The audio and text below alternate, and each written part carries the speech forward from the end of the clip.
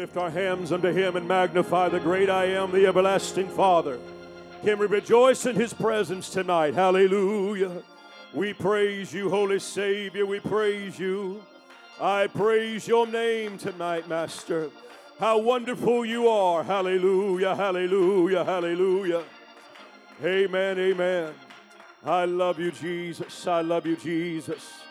Hallelujah. I appreciate the presence of God that I feel in the house tonight. Amen. I know God wants to do something. Otherwise, He wouldn't waste His time and our time coming together if He didn't want to do something. Amen. Now it's upon us if we want to do something as well. Amen. I believe that God, within my heart, I believe that God wants to set someone free tonight. Do I have anybody with some faith in the house of God tonight? I believe God wants to set somebody free tonight. Free. Free. Not partial, not just halfway done, but when my God does something, He does it all the way. All the way. Hallelujah, hallelujah, hallelujah. Amen. Thank you so much. You may be seated. If you'll turn to John chapter 8, I have two quick verses of Scripture that I would like to read before I jump into the Word of God. And thank you, Bishop, for this opportunity to come behind the sacred desk and be able to come and deliver the word that God has placed upon my heart. Amen. I want to read in John chapter 8. Before I do, there's a few things I would like to say. In this passage of Scripture, if I could lay just a brief foundation before we get into our text. Brother Josh, you can take it off the wall if you don't mind. I'll just say a few comments before we get into the text. We see in this passage of Scripture, if you have it open, you'll understand there's a very familiar passage where Jesus begins to talk to those that brought a woman that was accused and caught within the act of adultery. And it's the very first part of John chapter 8. We also see that Jesus declares Himself as the light of the world. And He makes the statement among people that hated and despised Him. And yet He still declared unto them that He is the light of the world. And the Pharisees accused Jesus of lying, and Jesus responds with a prophecy. He says, when you have lifted up the Son of Man, you will know that I am He. And you will know without a doubt. Jesus then said, I'll let you know. Here's a little tip. They still didn't get it, because you can read further on down in John chapter 8 to where they're talking to Him, and it's just an argument the whole way. And they're trying to trip Him up, and they're trying to tempt Him. And then we see that many Jews believed when we got to the very end of this, when we pick it up. In verse 32, we'll read here in just a moment.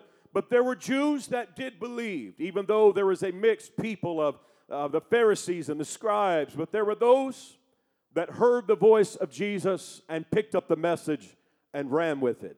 And they believed. And if we could stand for the reading of the Word of God, we'll get into John chapter 8. And we'll read verse 32, and it says, and ye shall know the truth, and the truth shall make you free. Dropping down into verse 36. If the Son therefore shall make you free, ye shall be free indeed. Amen, amen. If you can lay your Bibles down, I feel that God has laid a message on my heart, and the title of it is Standing in a Sure Place. Standing in a sure place. If I could have the help of the Lord and the help of the Truth Church, I want God to reach down and touch us tonight.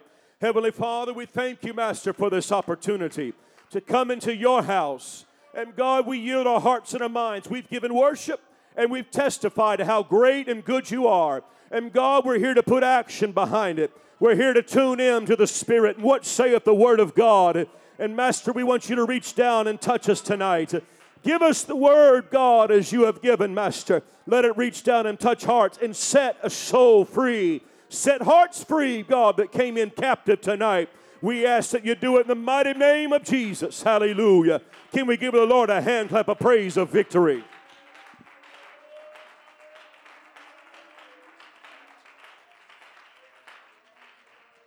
Amen, amen. You may be seated. There are three things that I want you to know by the end of this message. God makes a way for those that are sincere. The key is sincere. You will not stumble. You will not accidentally make your way into salvation.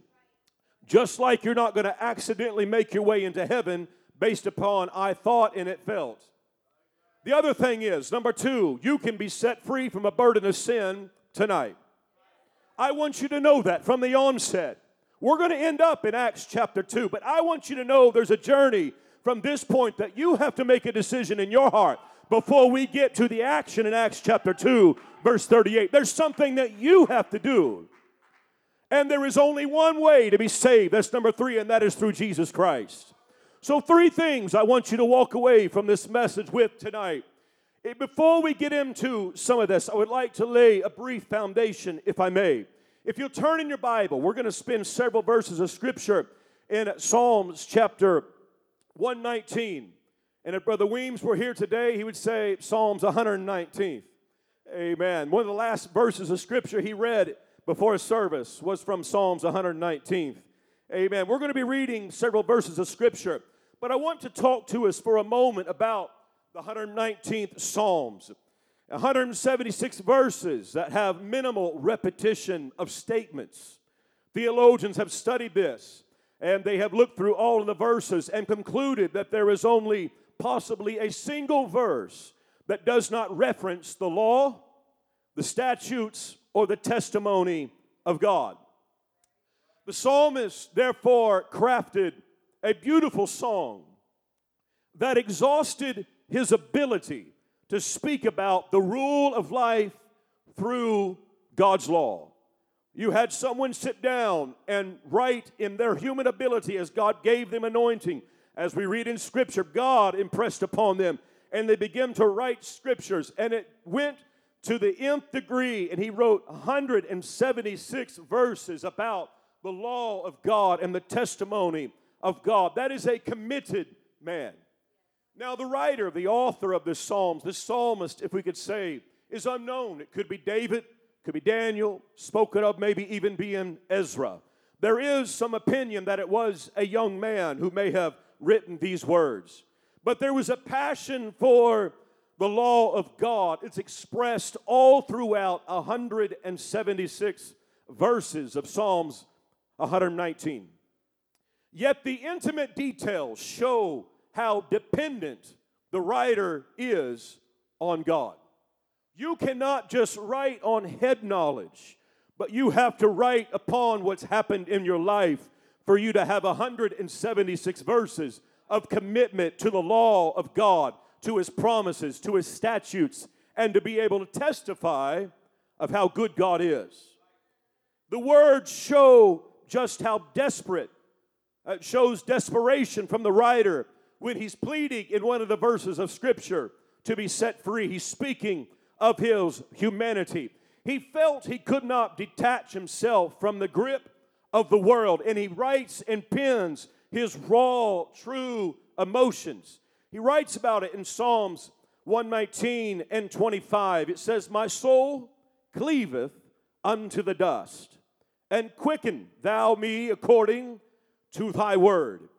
He's talking about, when he's speaking of the dust, of things of this earth, or the earthly things that have attracted him and have become attractive in his mind, and it consumed, and it uses the word that he cleaveth unto it.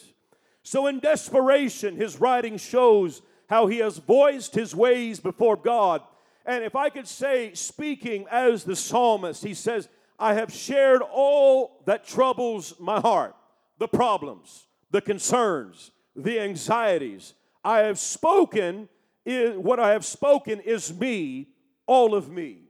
The psalmist is saying that I have opened my heart, barren unto him. I want the word, the law, and I want to be governed by it. I had a conversation just the other day, yesterday, as a matter of fact, with a man who told me, he says, "Listen, I need you to pray for me." He goes, "I am so consumed, I'm so anxious, I'm so wrapped up in something that I cannot control myself. It has me so consumed that I am just distraught every moment I'm awake." Every moment that he's awake, he is in a state of anxiousness and distraught. But in the following verses, we find the writer begins to bear out his feelings for God. Reading on in verse 27, "Make me to understand the way of thy precepts, So shall I talk of thy wondrous works. Verse 28, my soul melteth with heaviness. Strengthen thou me according unto thy word.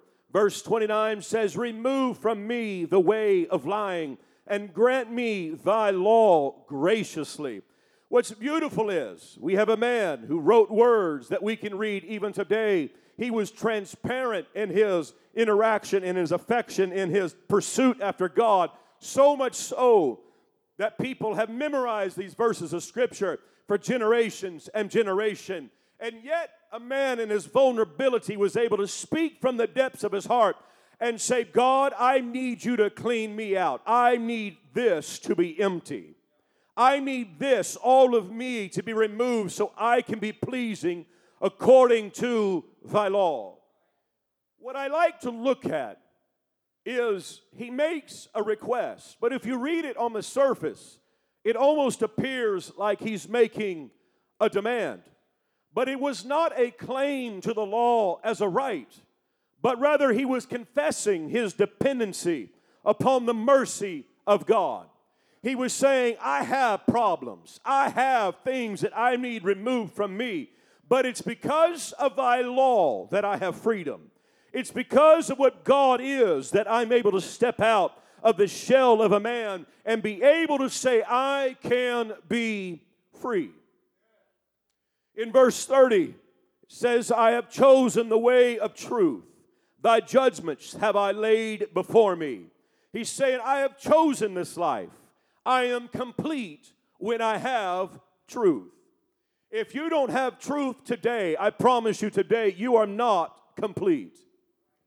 If you only have just obedience unto a few things that you have heard taught, what you have been picked up over the years of being around church, all you have is compliance.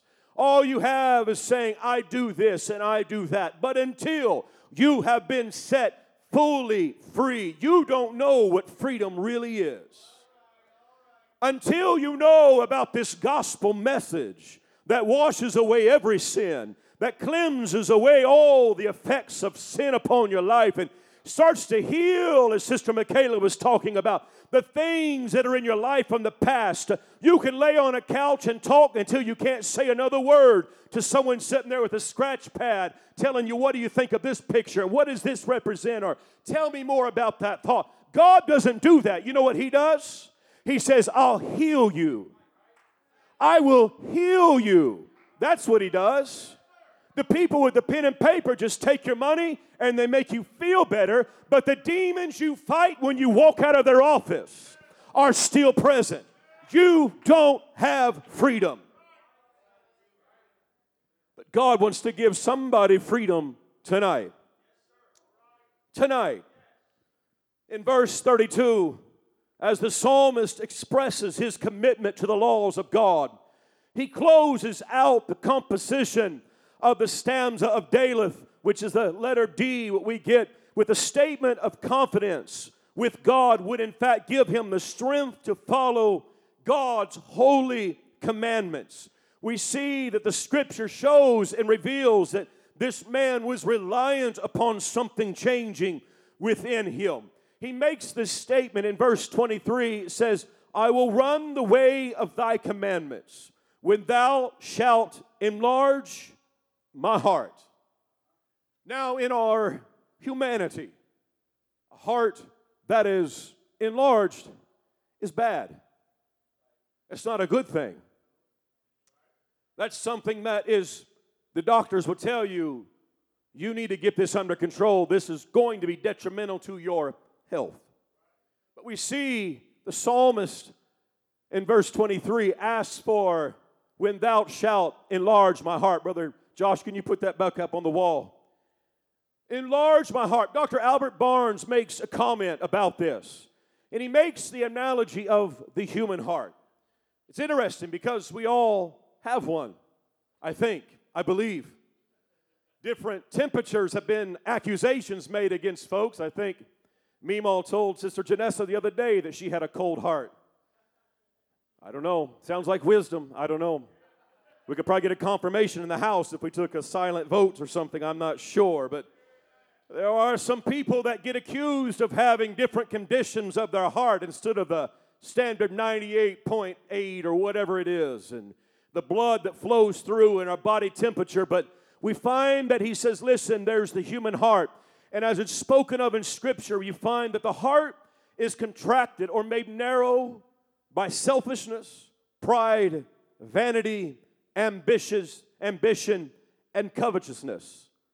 But it is made large. The heart is made large by charity, love, hope, and benevolence. When someone says, oh, they got a big heart, it's describing that they are giving. But I want to, if I could, explain to you a little bit further. No great revelation, but it's more than that. It's more than just your ability to give care to others that others do not possess the ability to do themselves. To have a heart that is enlarged means that God gives you the strength. When you have maxed out your own human capability, God steps in and gives you more capacity. He says, I know this is all you can do, but let me give you something that you can do with my help. And see, saints of God, friend, you cannot be free without God stepping in. You cannot make yourself free. You cannot do good enough things. You cannot speak kind enough words. You cannot give enough of your money away for you to be considered free. Free only comes through Jesus Christ. But we see in this psalm that the psalmist is not making a commitment with conditions attached. His statement is simply this: I can follow your commandments after you help me. It was not a if-then statement. If you do, then I will do. It was a statement that says, I can't do this on my own. And it takes every one of us not to do it one time when you come down and you repent of your sins and you ask God to forgive you. You have to live in that state of, God, I need your help. The moment you feel like you have everything under control, you're exactly right. You have chaos in your hands. Nothing is in control. But you have to have the help of an almighty God. In the prior passages of Scripture, the psalmist made his case to God that his heart would desire after God. And he makes the statement that he would serve God with all of his heart. There were several verses of Scripture that came to my mind as I began to study this out. And I began to look at them. And in Psalms chapter, when I was reading about it in Psalms chapter 119, but there's a verse of Scripture in Psalms 18 in verse 36. It says, Thou hast enlarged my steps under me, that my feet did not slip. Psalms 31 and verse 8. And hast not shut me up into the hand of the enemy. Thou hast set my feet in a large room. Pastor, you even talked about a place that God would put someone, if they listen to your preaching this morning, about a place that is large. I already had these notes already formulated. But when you read about this and you think about it, there's places that God is wanting to put your step and place you. And He wants you to be able to walk in some places that currently, right now, you cannot. But it's upon His strength. It's upon His ability to reach down and to strengthen you and to place you in a large place. Thou hast made me free is what it's meaning, or set me at liberty. That's what he's talking about, in a large place. I am no longer in this place of constriction. I no longer have every wall compressing against me. And there are people that sit there and pop pill after pill and drink after drink just to get out of the tiny room their life has boxed themselves into. And sad to say, there are people that sit on church pews across this world that sit there and cannot wait to get out of a church service so they can go get a drink of alcohol so they can subside the anxiety that's consuming them. But yet they're in the house of God that can set them free. I know not every church preaches truth. Not every church preaches this gospel message. But this church does. This church does present the gospel that is for whosoever will, let them come and let them drink freely. There are no conditions upon which you must meet, or you must be of a certain class or a certain pay grade or must have a certain background. No, it is for everybody who wishes to come. Jesus makes that declaration. But we read in the Psalms that He wants to put us in a large place. He wants to enlarge the steps under me, that my feet not slip. It's a place of freedom. When God steps in and changes your situation, you begin to feel freedom. Because where the Spirit of the Lord is, there is liberty. When He comes in, when God steps in, His Spirit steps into every situation that His children may have need of. God steps in. There is an element of liberty. You cannot manufacture this. You have to get God to help you to get there. But there is that verse of Scripture in Psalms chapter 40 and verse 2. He brought me up also out of an horrible pit, and out of the miry clay, and set my feet upon a rock, and established my goings. That rock is Christ Jesus. That is the answer for all of us. That is the only thing that'll pull you out of the mire of sin, is by relying on that rock, which is Christ Jesus. And He says it in Matthew chapter 16 and verse 18, speaking of the revelation. If you understand what happened a few verses earlier, we find that Jesus has this interaction with Peter and begins to ask him questions, and begins to ask him, whom do you say that I am? And who do men say that I am? And Jesus addresses the revelation unto Peter and says, and I say also unto thee, that thou art Peter, and upon this rock I will build my church, and the gates of hell shall not prevail against it. I'm here to tell you today that where God places you, the presence of hell can't go there and pull you off of it. Where God puts His hand upon you and pulls you out of the miry clay, when He puts you upon a rock to stay, the devil can't do anything. You have to step off. You have to willingly step out and say, I don't think God can keep me safe anymore. This is my will.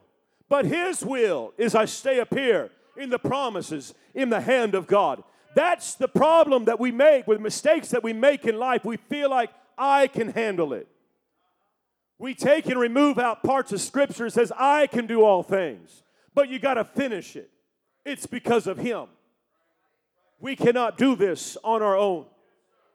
And before I move on from this point, there's something that I want to talk about that I believe God laid on my heart specifically in this message. And I want to talk about salvation. I'll get there in just a moment. But there's something that I felt so strongly that I want to talk to us about just briefly, about the salvation of the saints.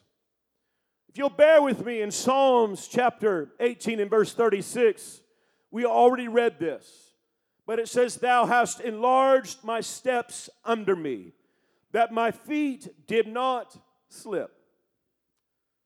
We stand on the promises of God. There is strength in God's Word. The Bible gives us scriptures that talks about Jesus Christ being the cornerstone. And we read and apply His Word. But in the last part of verse 36, it says that my feet did not slip. It's not talking about saying I'm walking on ice. When you read it, and if I'm wrong, I'll correct myself, but when I read this, when he says my feet, he's talking about the ankle joints. And when it says to slip, it's to waver, shake, or slide. And as saints of God, we stand upon the promises that God has given us. But we have to stand in a sure place for us to be able to have confidence in the promises that God has given to each and every one of us. For some, it may be to bring your lost children or family back to truth. You have to be able to stand in a sure place. You have to be able to have confidence in when you take that step, knowing that God has placed you there for a reason and for a purpose. It's not for us to lose salvation over God's timing.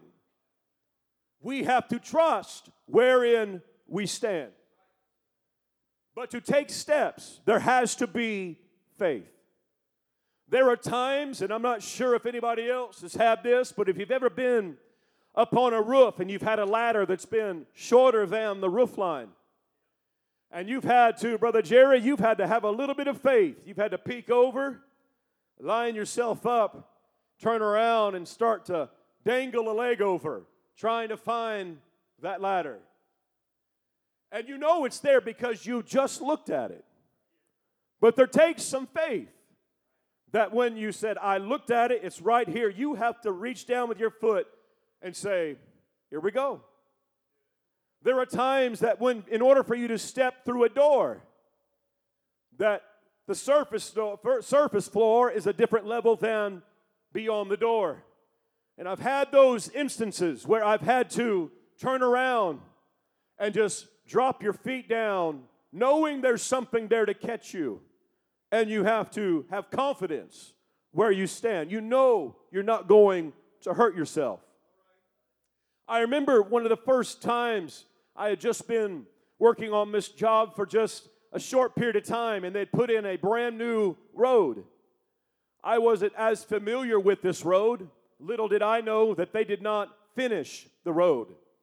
And I was getting off of a piece of machinery backwards, which is how we are supposed to. You grab handholds and you step off, and you're looking and you're planning and you're looking down. Well, the device, the equipment that I was on was moving, and I stepped off and put all my weight on something that I didn't realize that they had not finished the road, and it put all of my weight on one foot, and it rolled underneath me as a locomotive's rolling right past my head, and I fall down and I grab my ankle. I thought I had stepped off in something I knew where I was going to go. I had planted my foot. I said, all right, here's the spot. Step off, let my momentum grab me. And it wasn't safe. And it twisted my ankle, swelled up, could hardly walk. But I, in my mind, had made a decision. I think this is what I will do. And we do that so many times in our life. We make decisions that we think we know what's best. But we haven't consulted with our pastor, and we haven't consulted with God, and come to an agreement and says, man of God, I believe that this is the step. Will you confirm? Will you help me? Will you walk with me through this decision? No. You see, there's something that constricts the heart. Pride. And it makes the heart smaller. And the next thing you know, you're not standing in a sure place. But the Bible, as I read those scriptures, the Bible gives us witness that time after time, that God would enlarge the place for us to walk. The beauty of it is, it's not just for us to walk, but it also gives you the liberty to worship there as well. Because when God does something great, He expects worship in return. When He does something in your life that you thought there was no hope, He expects worship in return for His great things that He has done. That's why we sing song after song about it. That's why we testify about it. We talk about the great things that God has done. It's because He has given us a sure place to stand. It's not shaky. And I remember back in the 80s, and I don't know how these things, I don't remember the name of it, but it was one of these things where I had like a rubber ball on the bottom of it, another one on top of it, and a plastic platform around the middle of it. And it was a death trap. And you were supposed to jump on this thing and bounce around and try to achieve a feat of counting how many times you could bounce. I guess it was a safer version of the pogo stick. But we do things in life, and we get amused by them. We take chances. But we really don't realize just how deep the water really is, because we think, well, I'll just be entertained by the risk. The shore is only right there. I ran across a picture the other day, reminded the story. The family was at Antioch Park, and they were walking, and there's a place to where you walk across the water, and there's these concrete pillars that they've sunk down in the water, and you can walk across the piers, and you can go across that way, or you can go the long way around, and they made it to where no handrails, you just walk across. And there was a day the family was there, and London was walking, and she fell off in the water because she was so confident in her ability to take those steps, she wasn't paying attention.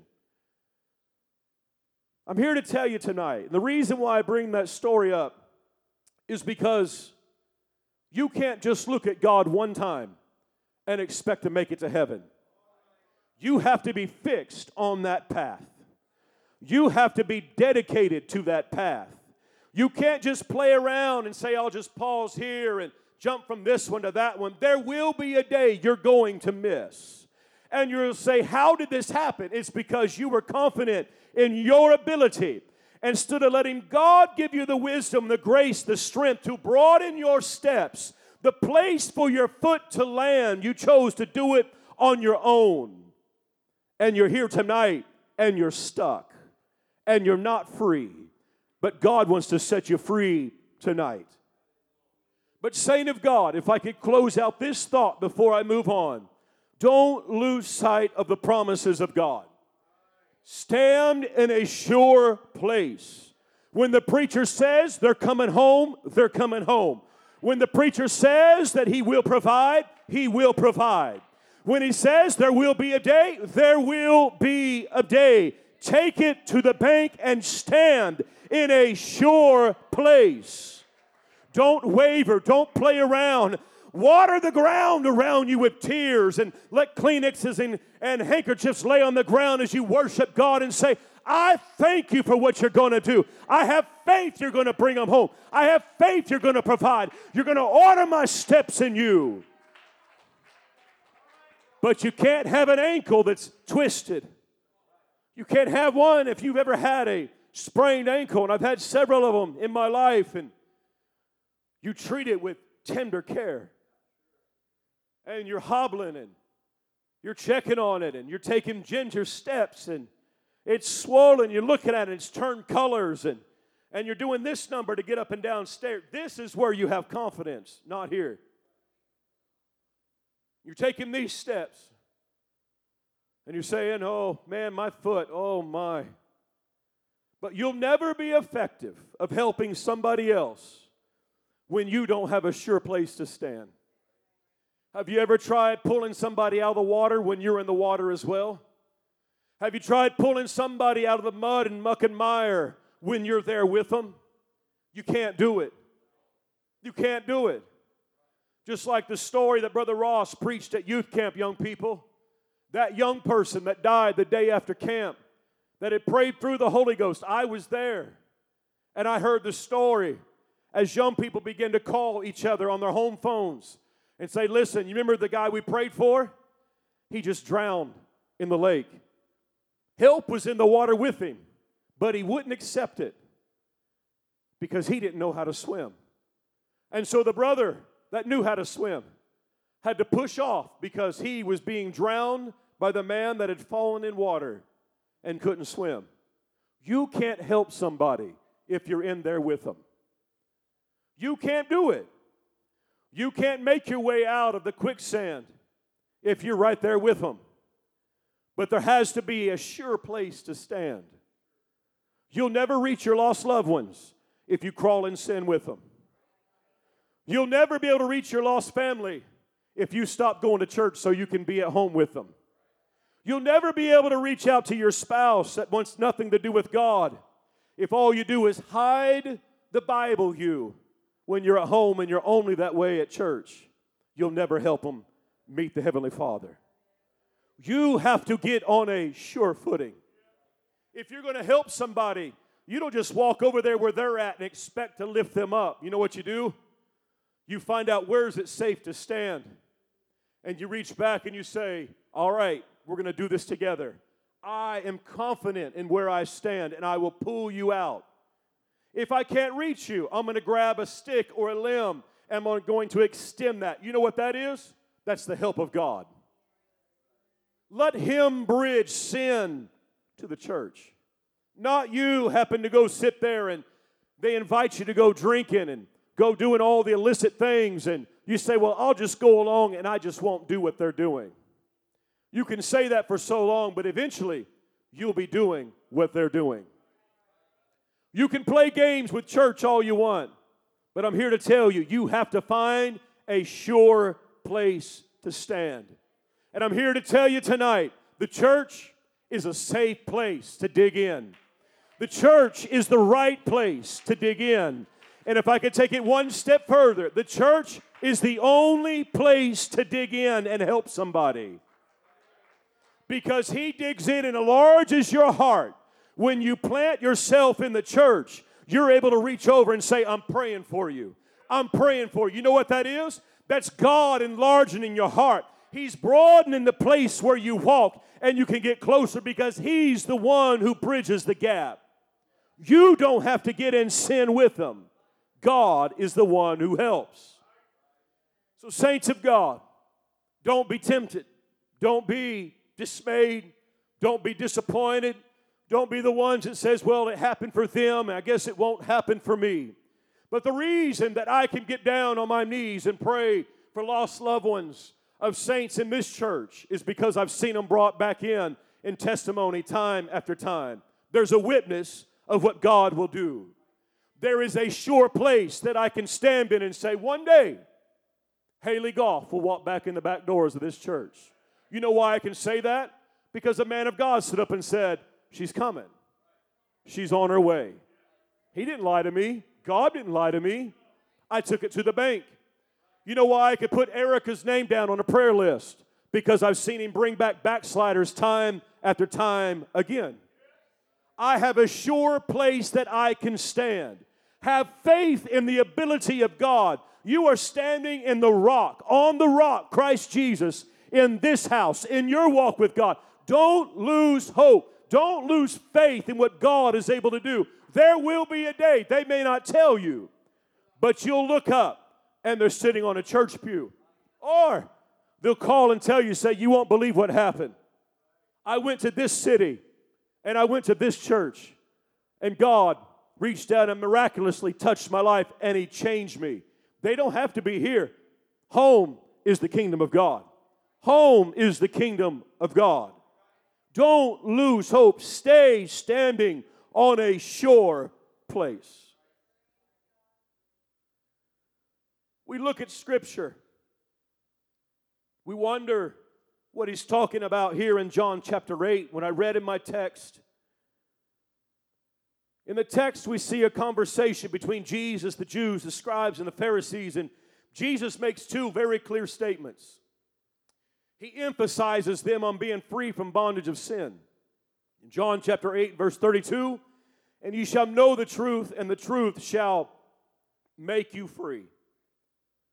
In verse 36, if the Son therefore shall make you free, ye shall be free indeed.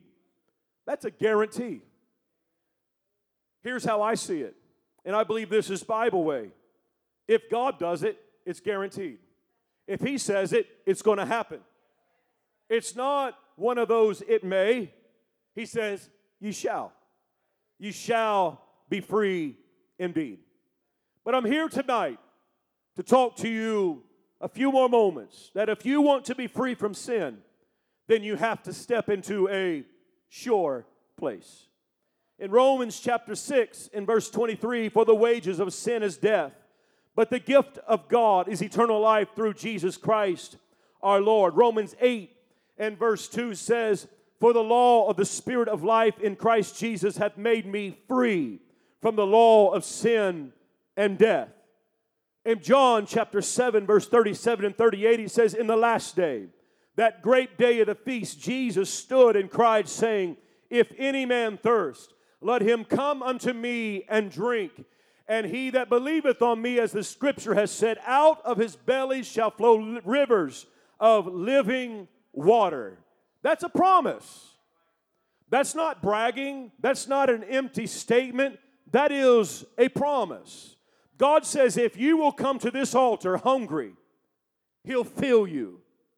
If you come to an altar and pray and repent, God will reach down and give you a sure place to stand.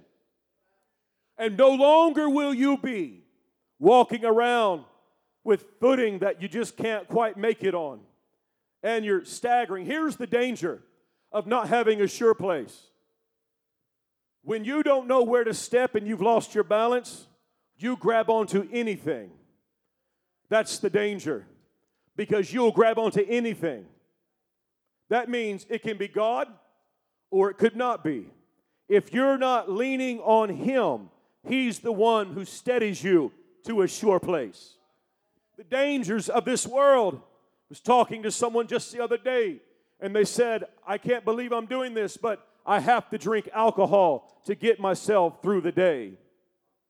That's not a sure place. I would much rather have peace, love, joy, all of those things that God wants to put into the life of someone who will submit to Him and say, God, I need you to enlarge my heart and put me in a sure place. Can we stand this evening?